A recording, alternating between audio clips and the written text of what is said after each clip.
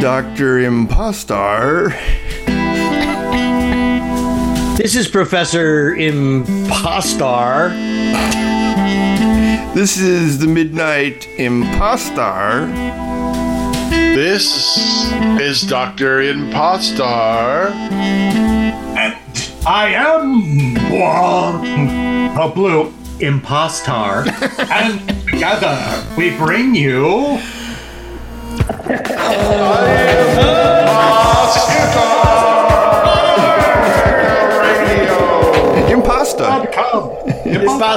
Impossible. Oh, he's an imposter. That's not even real. Well, hello, Impostar Radio Tears. We've got a treat for you today. Treat is in... Yeah. I would like to consider this we call this segment Afternoon Movie Madness, because this is when I saw this movie. Yep. An afternoon movie. Saturday afternoon movie. Creature feature. Channel 50, WKBD out of Detroit. This is the first time I saw this movie.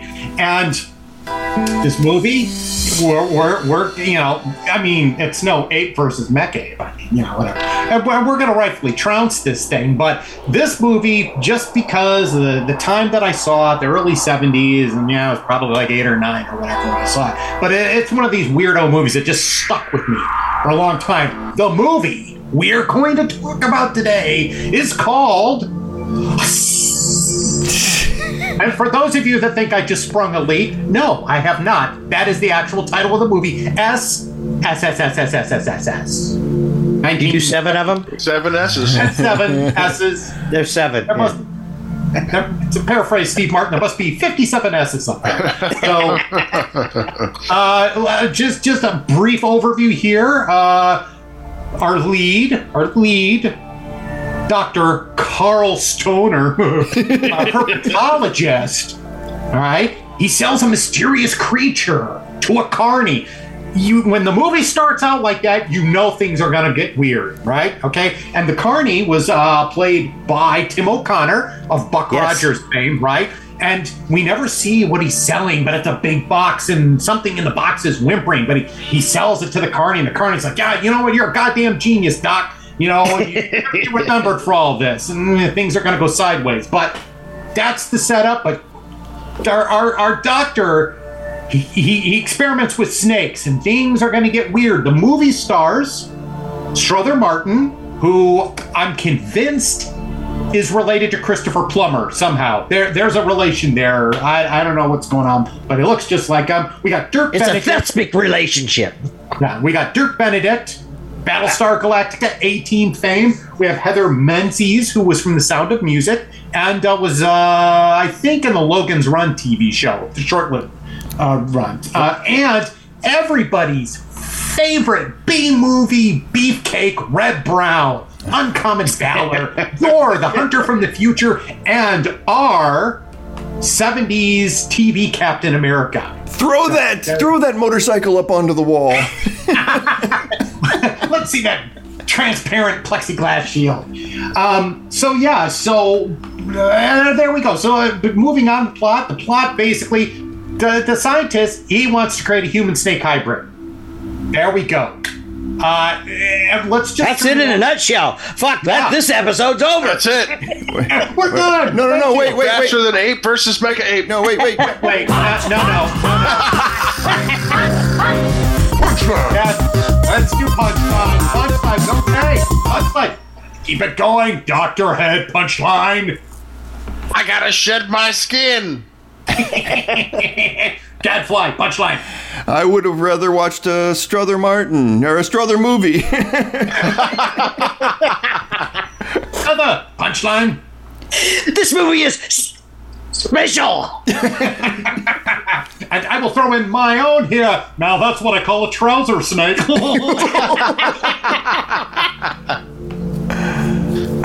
Yeah, okay. Yeah. What year was this movie made? 73. 1973. And I should also add, John Chambers did the makeup, which I'm kind of like is kind of cool, but I'm like, okay, really fine. Well, yeah, you know, I like the makeup, yes.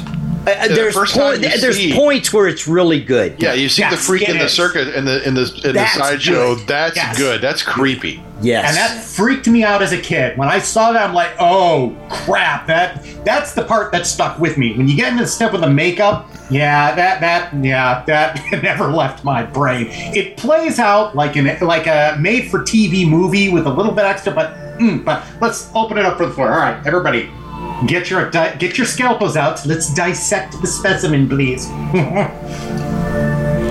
Well, I like. I forgot that this was Dirk. What's his face in this movie? Benedict. Yeah, Dirk Benedict. And it's great that he goes on into Battlestar Galactica, where he's kind of like a Han Solo type character, right? Yes. He's got that kind of Battlestar. Galactic. star, yeah. And then he's in the A team as Face, where he's also another just kind of he's got some. I personally think he's got some charm and acting chops. I loved him as Face. Yeah, he was Face. great. Yeah. I thought he was really good. Yeah, that first season Face. of A-Team, that first season of A-Team was really clever, really Yeah, good. yeah. You know, great I characters. watched it. Yep. That was good. Yep, same thing. That was like the same year that the Golden Monkey or whatever came out. Oh, yeah, with played Decker in the motion picture. Stephen Collins, Yep. right? Tales of the Gold Monkey? Yeah. Yep, Tales of the Gold Monkey. That was it. Yeah, because I know that Professor Feather was into that one. You know, where he would watch that because it was the whole Indiana Jones type thing. But that's what really struck me is that with this one was I love Strother Martin, like everything he's ever been in. I just watched what's the one that Paul Newman is a Cool Hand Luke. Yeah, Cool Hand Luke, where Strother Martin's that kind of monk that lives on that mountaintop that's doing all that kind of stuff, and he's fucking great, you know. And it's funny if you go back and watch that movie, Strother Martin, you can tell is entertaining the fuck out of Paul Newman. There's just shots of Paul Newman standing there with him where Paul Newman is just like, I don't know, he's just looking at him like, what the fuck is going on here? Really good stuff. But I love Strother Martin, and I love, who's the guy that's the other professor that makes him call him doctor? Oh, I've seen that guy Here. a ton. Yeah, in a ton. I don't know. He's a character actor. 70s. Yeah, was around. yeah, I know who you're talking about. This is- this is the best part about the movie for Who me. gets eaten by the snake? I like the picture that at the end of that, his shoe. Yeah, right. Richard Shaw. yeah, Richard Schultz. Oh, yeah. okay. Schultz. Schultz, yeah, Dick Schultz. Schultz or Schultz? He and then the other guy was who was the guy that owned the carnival? That actor That was Tim O'Connell. Tim O'Connell. Okay, yeah, I knew he looked familiar as well. What I liked about this movie is growing up as a kid in the 70s, television dictated kind of what you got to see. We didn't have that kind of pull. It was all pushed to us. And so you just would kind of like going, okay, well, I'm going to watch this because there's nothing else on. I have 3 channels and this is it. Or, you know, you kind of looked at it and you're like going, oh, this is kind of a horror movie. So we're definitely in on that. And I remember this creeping me out a lot, because there's a point of no return at which that guy can't be reversed from being a snake, and you're just like that dread that kept coming up, and he's getting the shots, and he's really trusting, and he's nice. I think my favorite part is when he bites Reb Brown. You know, they get into that fight, and he just starts biting him. Yes. Yeah, and then you're like, Because Reb Brown plays The asshole. the jock. Yeah. He's a jock. Jock asshole. Jock asshole. Yeah. I'm friends with him on Facebook, by the way, Reb Brown. That's Yeah, he plays a pretty despicable character, and he does a pretty good job of it. He does, yeah. And he gets. And it's amazing too. And thinking, I didn't really realize that. My memory had not served me well when I saw Reb Brown and how big he is. Oh yeah. I just for some reason, didn't remember him being that big. Yeah, and he is pretty huge. You look in this movie, and he's pretty much way bigger than just about everybody else in this movie. Right, but you can now see why they chose him as the TV Captain America. Yeah. Yes. He's like, you're like, that's exactly what Steve Rogers probably would have looked at like. I agree. I agree. So Yeah. And Strother Martin his performance in this is pretty subtle overall. Yeah. Even when he's delivering some pretty weird lines, he's pretty earnest. I love that about him. I was taken with the editing of the first time he went in the ring with the King. Oh, yeah. And how they edited it, with him and the snake and everything. Really, really good. Well-paced editing and just pretty perfect. A testament to the editors, and I don't know. The movie looks good. Mm-hmm. It has a really good crisp look to it. I have nothing, technically and stuff. I think the movie's actually been in really good shape and done well. The craft was crafted well. To be honest, hadn't seen this movie probably since 1973 or whenever it came out. Same here. And I was more astounded by how good that it was, as opposed to my perception of it not being good. So I'm totally taking the opposite view. I was fascinated by this movie. There's a lot of filler. All of the snake stuff, there's just a lot of filler of that, and then you got to cringe at some of that. But you got to make a feature-length movie, and most horror movies can't fill feature-length, so you got to have some kind of filler, and that's a little more interesting. And their relationship with the snakes, he and his daughter, it's very, very odd, And the daughter's relationship was I found particularly interesting because this was a person that grew up in this environment. It was natural. It was in a natural environment for her. She didn't have the common phobia against snakes or anything because she grew up around them. And her dad probably the whole time says, no, snakes are cool because I'm going to make snakes. But he only said that when he was taking a shower. But yeah, I don't know. I actually like the movie, and there's there's spots that it's not too good, but overall it's got a creepiness to it. It does. And Dr. Head, you said it. The scene in the carnival when you first see him in that is creepy as shit. That's just creepy, Because you could see both. It's the human. Yes. There's a human in there, but it is snake-like enough to see it is completely transformed. With those, the lips have been replaced by that cold, like reptilian, mouth. The makeup effects are really good, and the fact that there's no arms and it kind of just wiggling. Very creepy. It reminded me of when I was a kid. At the fair, they had the lobster family, and we paid. And I was young, and I'm like, I wanted to see it, but I was really disturbed by that. I had to leave because, you go in thinking, okay, you'd never been into a freak show as a kid, and then you walk in, and then you had to give them your ticket, and they reached out to you with their claw hands and took it from you, and they were like sitting around like a wading pool, like a little turtle pool kind of thing, and that's when it freaked out, like when they saw their lobster claws, like taking the ticket out. So that whole weird aspect of it kind of resonates with me at a young age. But like all of you, like you Blue Fez, I'm not sure when I saw this. It might have been on something like a Houlihan and Big Chuck or The Ghoul or something like that, But a lot of those movies, because of the age that I was at, 63, I would have been like 7, or 73, I'd have been 6.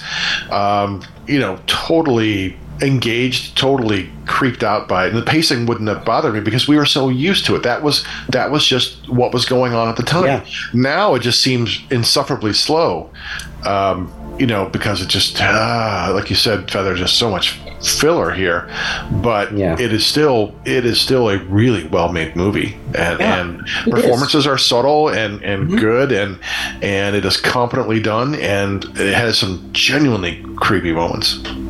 I think for me, where I think the film kind of drops the ball is the end. It's like, okay, so you want to do this kind of human snake hybrid, and we get all the way in, you're just turning him into another snake with what, a human thought? I'm like, no, because I'm thinking it should have been more like The Fly. Let's see a guy, let's see that makeup, and let's see him escape the lab and start terrorizing people. That's what I think it should have gone. It should have ended up somehow like that, or you get that, maybe part of his arm is not quite formed, but he still's got the other. We went a little bit more.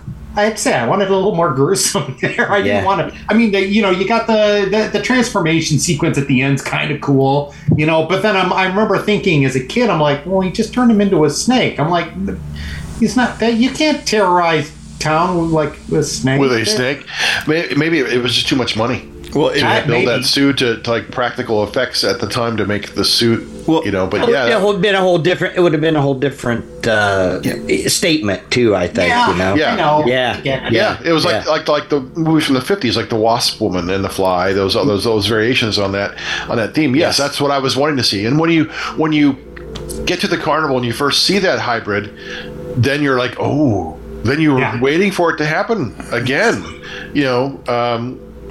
And you get the inkling too, that it's going to happen to I can't remember Dirk Benedict's name in the movie. It's not Wildstar, is it? Yeah, it's going to happen to Wildstar again. You're thinking, oh, this is going to be really creepy, and then like, oh, yeah. When they first the makeup in the beginning is really bad. It looks like something that Tar and Feather would do, but then there's a point where it changes, and then it starts becoming more refined and different. It's not your typical makeup. The whole part at the end about the scales and all that. But well, the thing that really pulled me out in terms of it being a quality movie is the sound that the mongoose made. I mean, it literally sounded like a cartoon. You know what I mean? Like it was so non-threatening and stuff like that. And then the fact that I like the irony that the mongoose then kills Dirk Benedict the snake, which is good. But that would not be how I would end that movie at all either. I do, but it is that kind of irony, you know what I mean? That the one snake gets its head blown off after it kills Strother Martin. I don't know what Strother Martin was doing. Was he committing suicide at the end there? I think at that point he was just insane, maybe. Yeah, I thought he was. I really don't know. Yeah, I thought he knew it was up. That could be. That could be. Up. And then he's just like, I'm done. Let's get this over with. Yeah. But then, you know, his daughter coming in and standing in that fence, I'm like, just jump over the fence, get the fuck out of there. You know? Backflip. Yeah. But then you had to have the sheriffs come in and do all that stuff. The sheriff and the deputy, they were kind of funny. I liked them, you know. Well, they were stereotypes. They were pure stereotypes. When they first show up, though, they have a couple of good lines that are just you're like, okay, this is where the writer gets to be like, oh, we're gonna be clever here, you know, for a couple of minutes. So.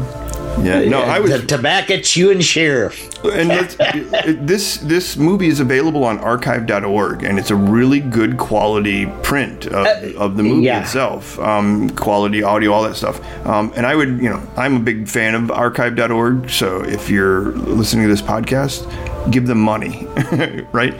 Just send them some money. I actually have a monthly $5 that goes off to them, just because I go there. I get so much music from them. All the music you hear, almost all the music you hear on the podcast is from archive.org, and that's me just sifting through everything, and then you can find what that music is down in the comments. But I also talk to all the musicians that we use the music of, you know, just to let them know we've used it for this. We give them credit and all that kind of stuff. So watch this movie and go to archive.org to get it. That was like a commercial, I guess, right? Sorry. Yeah, it was. That's good. That was a commercial. Oh. Yeah. But I like how Dr. Stoner decides to take care of the Reb Brown character. I thought that was pretty genius, you know. Only the fact that how he got into the place was kind of nebulous. And I love that. I love that fact. I'm like going, let's not fuck around. Yeah. Let's just get in there. Just do it. There. He's there. He's a genius. Fuck. We just accept it. Yeah, just an old man with a leather medicine bag going into a dorm. Nothing to see here. Nothing's wrong. Yeah. There's nothing going on. There's nothing wrong with this picture. Strother Martin never looks suspicious. He's at worst. He's bringing in beer for some of the kids. You know? It's beef. It's white powdery beef. Sorry, Dr. Head. That was a reference to Shakes the Clown. That was way farther than you got. Yes. I only got a half hour. Fuck you, party clown. You hate us because we're artists. Well, what's the poem that Strother Martin, Dr. Stoner? He reads to his snakes all the time, which I thought was kind of nice. Yeah. He's always reading about animals. Walt Whitman, right? Yeah, wasn't it Walt Whitman? I think he's reading Walt Whitman. Yeah. That was just cool, and it was such a low key thing, like a lull, you know. But you see, it was an insight to his character. Gave you. I thought that was a very well composed. It's also one of the brilliance of the film is that they make one of the most likable characters in the film that snake who likes to drink. You know what I mean? Who's going to deny an old man his nip? And the fact that when when Reb Brown kills that snake, I'm like, go! I want you to fucking kill Reb Brown's character now. Go get, and you're like, oh, bastard! He's going to do it. Yeah, you're going to get it. And I love they had some just really good small scenes when they go to the gas station and Dirk Benedict gets the gas in there and the dude gets pissed off him and he goes, oh well, if you'd have just waited, that wouldn't have happened to you. And he's all, but then Dirk Benedict turns it around on him when he goes and he reaches in and what the fuck is he doing reaching into anybody's car, and that snake wraps around him and he goes, well, maybe you should have asked first. So And for some of our younger viewers, if we have younger viewers, back in those days, you weren't allowed to pump your own gas. True. People did it for you. So if you see a scene and you're like, what's with the guy in the pump gas? Yeah, those of you who live in New Jersey will understand what we're talking about because in New Jersey... Also, Oregon, right? Is it? Don't they do it out? Okay, yeah. It's either Washington State or Oregon State. Yeah, it could be. I know New Jersey, there's no self-serve. Somebody comes out and pumps your gas. So. I'm going to come out and pump your gas. It's weird. It's weird when you've gone to that. When I was there about a decade ago, and I'm like kept on looking for self-serve. Like, oh, they pump the gas. Like, oh, that is weird because it hadn't happened to me since we were kids. Like, by the time like 13 or so, before I started driving, it became self-serve. I'm like, just got used to that. Yeah. Well, in the winter, I wish it was like that. I just want to. But then you pay roll down that crack of a window and throw that money out at them or whatever. I always felt bad for the people who had to do that. I did, but not bad enough to get out and pump I worked myself. in a gas station in midwinter one time, so I know exactly what it's like. It was not a self-serve. It was before self-serve. We had to pump the gas. Of course, my boss was a crook, so it was kind of interesting. He made snake. That's a whole nother story. So Fez, now that you've gone back and watched this movie again, what how many did you keep on revisiting that first time, that creature feature in the afternoon? Did you have all those flashbacks when watching this? Oh yeah, I did. Because I saw it at my grandparents' house because they lived in Sylvania, Ohio, so they were close enough to the Ohio-Michigan line where they could get Channel 50 in. Now, we had an antenna at our house, but only occasionally, and we lived more in Toledo, but only occasionally would we be able to pull in Channel 50 or Channel 20? 20, yes, 20. Yeah, that was the one that had all the good stuff. Ultraman, yeah. Yep. Yeah. But I remember seeing it at my grandparents' house. I think my dad was doing some work for his parents' place, and just hanging out. And I remember watching it. Grandparents are walking in, and they're like, "Oh, what are you watching?" "Oh, well, okay, well, whatever." And they leave. But, I did. I was watching this going, yep, I remember being in their living room watching it on that big-ass RCA console television piece of furniture that they had in there. But I'm like, the one thing that did pop up was like, I'm not knocking, modern technology, but there's still that kind of wistfulness for the days of the afternoon movies, the horror movies at night where you had to plan. You're like, oh, it's Planet of the Apes week for the afternoon movie, and scheduling. I'm going to come home and get my homework done so I can watch Planet of the Apes week, stuff like that. There is something about that I missed. Because it makes that stuff more precious. I swear I spend more time putting stuff on my watch list than I do watching shit. You know what I mean? It's like I'm like, oh, I want to watch that. Oh, I'm going to watch that. And it's like, then you're like going, what do I really feel like watching? And you have 7 services, so you have 7 watch lists. Yeah. That's what I said. It's ridiculous, but I think it's the foraging. You know what I mean? It's that kind of finding things. And being like, it's temporary, so you have to either catch it or not, so it would be like a devastating year when you didn't get to catch Willy Wonka and the Chocolate Factory because something was going on, because it was once a year, and like, what was it, Wizard of Oz. Wizard of Oz was always Thanksgiving, and it was always they always picked a time of year when they would do that kind of stuff. 70s is my jam. I love I love the fact that I would look forward to commercials. There were certain types of commercials that I really liked. Like any McDonald's commercial that would have all of those characters on them or anything was awesome. But then we also had Saturday morning cartoons, which nobody now understands. They've got cartoons at their hands at all times. There's whole channels, but we would be like, what are the new cartoons coming out in September? All right, so this is what helps placate the fact that we have to go back to school. Is that it's also new season for cartoons and all that kind of stuff. They advertised in comic books. That's how we found out about the new schedule. That was absolutely true. And all the toys you'd see in those cartoon commercials on the cartoons. Oh, fuck yeah. From like 7:30 to like 11 or so. That's when that's when you had it. Or I think maybe even until noon. I think the Bugs Bunny hour came on at 11 or something like that. But by that time, I think my parents were like, "Okay, you've watched TV enough today. Get out, do something." I'm like Superhost comes on at 1. Yes. Yeah, and you knew the cartoons were over. Later on, Commander USA. Mm-hmm. Yes, on USA, exactly. Yeah. Right, and Friday nights we had Houlihan and Big Chuck or the Ghoul, or the Ghoul might have been Saturdays. I don't remember, but it was like Friday nights. Yeah, always that. Houlihan, and Saturday afternoons were definitely the Superhost, all that good stuff. Yeah, those were the beginnings of like the real cable was like Night Flight and USA and all that stuff. Right. We had these, and then MTV and all those things. I love that stuff. Even into the 80s, then they all of a sudden USA had that Saturday and Sunday morning from like 5 o'clock in the morning until 2 o'clock in the afternoon. You could watch all these different cartoons, mostly Hanna-Barbera stuff. And I remember like in the 70s, you knew cartoons were over when Fat Albert came on. That was like the last one. And then all of a sudden it would either be Soul Train or American Bandstand. Yeah.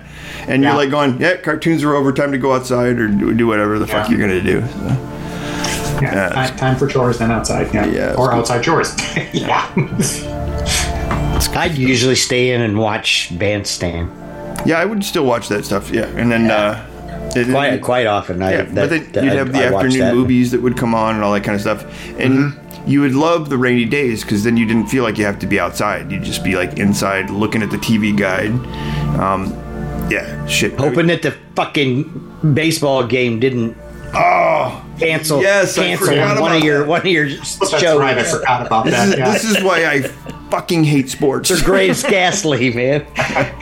They were constantly, usurping his time. You hated this program has been preempted. I'm like, what does preempted mean? I don't care. It just means I'm not seeing shit that I want to see. Oh yeah, it's good stuff, man. But that's the 70s, and you're a You're a 60s. Our 70s would have been your 60s, right? 50s, late. 50s? You know, think I was born in 1950. Yeah. So by so late 50s, you know, and into the 60s. Yes, that was my time. Yeah, that all the early stuff, which I found out later. Almost every show I was watching was a radio show that had transferred to TV, which is kind of interesting. But I never knew it at the time, and I didn't give a shit at the time. You know, who cared? That you just wanted to watch it. Well, Dr. Head. Oh yeah, we had the same thing, Dr. Head. Where you're talking about, it was about 7:30 to noon. Usually was the time, and then by noon everything was over, and scoot, go do something else. Yeah. That was usually the quit hanging out in front of the TV. We were just throw on some shoes, jump on your bike. Yeah, but we were also talking earlier. We mentioned something about creep factor on something, and I said I would much rather watch Patches and Pockets, which was a local thing, which were. Basically, two women, dressed up as dolls. One was a man, one was a woman, and they had the treehouse. The one had a ruler in his pocket that they would tell to pull out and tell time with. And then we also had Uncle Ben. Uncle Ben's General Store. Yes, Uncle Ben's General Store. Yeah. So we would, my brother and I would be up at that time, and I was like Saturday morning. Because those were really early. Yeah. Yeah, 6 o'clock. Yeah. Local. Those guys, both of those were local. So, yeah. And usually my brother and I would sleep on the floor in the living room in front of the television so that we would watch movies until we fell asleep, and then we would wake up and get those cartoons on, and we would watch that shit. And it was just amazing. We would fight because I was big into Hanna-Barbera because I was an idiot. And my brother loved Looney Tunes, so we would have to oscillate back and forth between what we watched and all that kind of stuff. So it was the only time we were negotiating with each other and not... me not bossing him around. So that stuff's awesome. All right, so are we done with I think so. No, I do have one other thing I wanted to say in relation to everything that we've been talking about. Okay. The movie is, I would consider, like, rated a PG movie. Mm-hmm. And it was consciously made, filmed, and edited for a PG audience. Mm-hmm. Yeah. I want to, the classic example of the lake swim. Oh yeah, I love that. The tasteful placing of foliage. Yes, awesome. Come on. But it was good. And then what I thought was particularly interesting about the scene that made it kind of stick out even more was he goes in, and then you see, and it's all blurred. And at first you go, "What? Why is it blurred?" Oh, because you can't see. And then you find out, oh no, it's her vision. Yes. Yeah, which I thought that was pretty cool. That was good. Yes. They did that whole thing like absolutely tastefully. You hardly see anything. It's just that's just a factor that I think was throughout this whole movie. Yeah. It would go to a certain level, but not above that level. And a lot of the levels we've talked what we like, that movie would not go there intentionally. Yeah. So I think that's a testament to the writing and to how the production, the producing, and everything else. He also, Dirk Benedict has the line, in order to get her to come in with him, he goes, "You're a naturalist, aren't you?" Yes. You're like, that's good. And she's like, oh, okay. Yeah. And it was like, she wanted to before that. That was like her excuse to be like, oh, it's okay. Yes. That's all good. That's, I would agree. That's that. And I love the fact that the one set of foliage was artificial. They literally laid that was matted on to the film in order to cover shit up. Oh yeah. I'd like to think that thing's taped to something on the camera. Right? You got a little thing coming off, and it's like tied to their tape. And they're also Strother Martin has the talk with her, and she goes, "It's a little too late for the birds and the bees," and he's almost kind of telling her that if he comes inside you, you could die because it's going to be poisonous, or whatever, Yeah, he does say that. Oh, it's such a cool thing. Yeah, no, I'd really forgotten about this. I really appreciate. Thank you Fez, for bringing me back to when I saw this on television. Because as soon as I started watching it, at about 10 minutes in, I'm like, I fucking see this. Yep. You know? Yeah, that's good stuff. Right back in my grandparents' living room. Yeah, I think we were in Ottakey, Ohio at that time when I saw this. So it was because I didn't see it. I saw it on television, and it was, I think, it might have actually even been later than that. It might have been on Elm Street in Wasion or whatever. Yeah, I don't remember. I remember seeing it when it originally came out on TV, but I don't remember when that was or anything. Yeah. I don't think I did because I don't know. Yeah. I don't know where we were in '73. Were we in Florida? Yeah. Yeah. So I know I didn't see it in Florida. I know it was somewhere. Yeah, it was later than that. Yeah. Cool. Well, yeah, it's like that, but there again, a lot of those channels, like you're talking about, Channel 20, would replay all this old stuff, too, Yeah, Channel 50. And Channel 50 would, too. Yeah, 50 was the big one. That had that Dave, whatever his name was, in the afternoon during the week. No, are you talking about Bill Kennedy? Bill Kennedy, yes. Bill Kennedy at the movies. Yeah. I watched Bill. Came on at 1 o'clock. 1 o'clock in the afternoon, and if I ever I could, I'd watch it because the horror hosting in me was coming out because I liked Bill Kennedy's performance. Yes. Well, he was great. Smoking. It had that little in because he came from Hollywood. He was in some movies, He was bona fide, So he was pretty. He was just a character, I liked him, and it made the movies good because he would talk about them, and he was a host, man. It was just it was cool. But it was more like Carson, instead of like a shtick. Oh, no, yeah. He'd sit there afternoon Carson. He'd sit there in that chair and he'd have that cigarette. He's like, yeah. And I would literally watch or look at the TV guide, and if there was a movie on in an afternoon, I would try to play hooky. You know what I mean? I would just be that you wanted to watch. I don't want to do that. That was what. There were 2 times I would play hooky. One was that, and the other one was when I knew the progress reports that were being sent out would come up, so that I could intercept it in the mail. I don't know if I've ever told you, Professor Feather, how many times that got flushed down the toilet.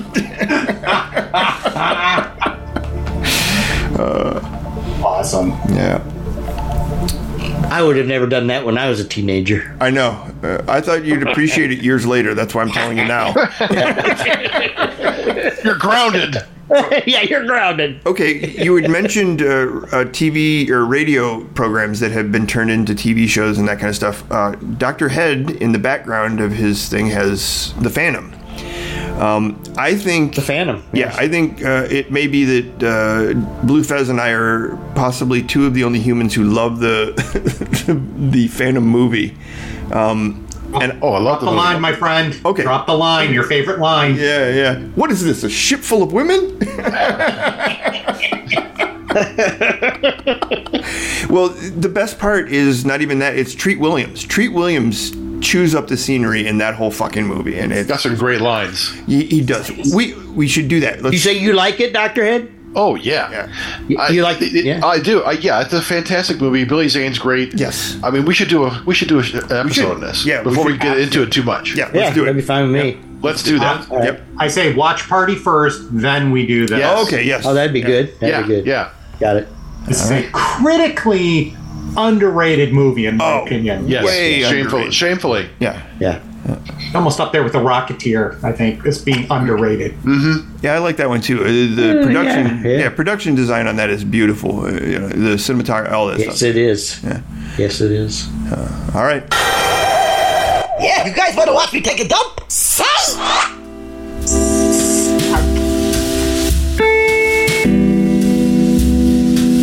Wow, that was a mellow dump. I'm going to take you out here with some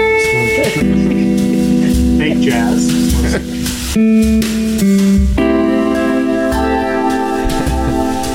And you have Sweet soft jazz. And you have been Who did do it? listening to. Thank you, Dr. Impostar.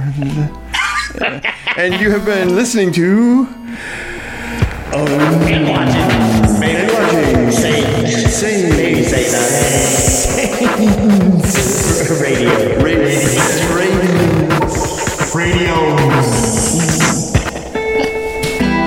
Okay, I'll do it.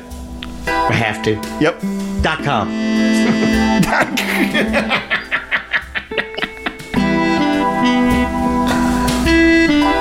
UnsaneRadio@gmail.com. Send those letters. Keep them coming, folk. Unsane Radio is on Facebook. Unsane Radio is on Facebook. Oh, UnsaneRadio.com. Go there. Because all the pictures, all those, they're there. You can kind of look at them. They're fucking hilarious. Some of them are just great. Yeah, the descriptions and the titles are good too. Yes. Come and see it. Come and see it. You can go and see. Yeah, read it. Yeah, everything's. It's an entertaining site actually, and there's a lot of content. Over what 220 some episodes or something that we've got going. Yeah. Tar and Feather, on the other hand, is doing absolutely nothing. We're enjoying a break that has lasted about 10 years now. Hiatus. A hiatus. Thank you. They're in retirement in Sarasota with all these circus freaks. Sucking soda. Okay. That sounds like a movie. A town where all the horror hosts go to retire. Yeah. Sarasota. It's almost like was Egghead in Batman. Excellent.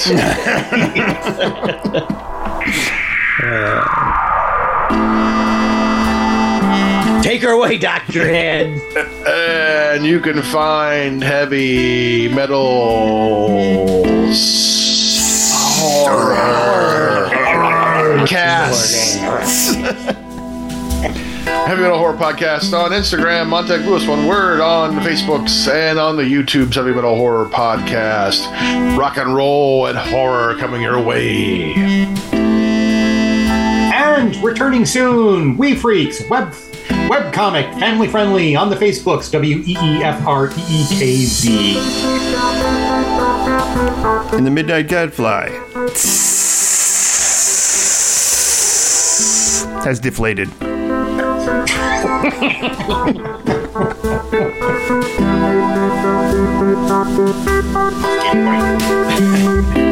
Erectile dysfunction. Wait, did you say reptile dysfunction? Yeah, erectile.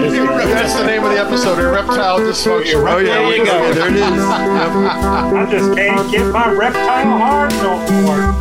That's better than Leaky Podcast.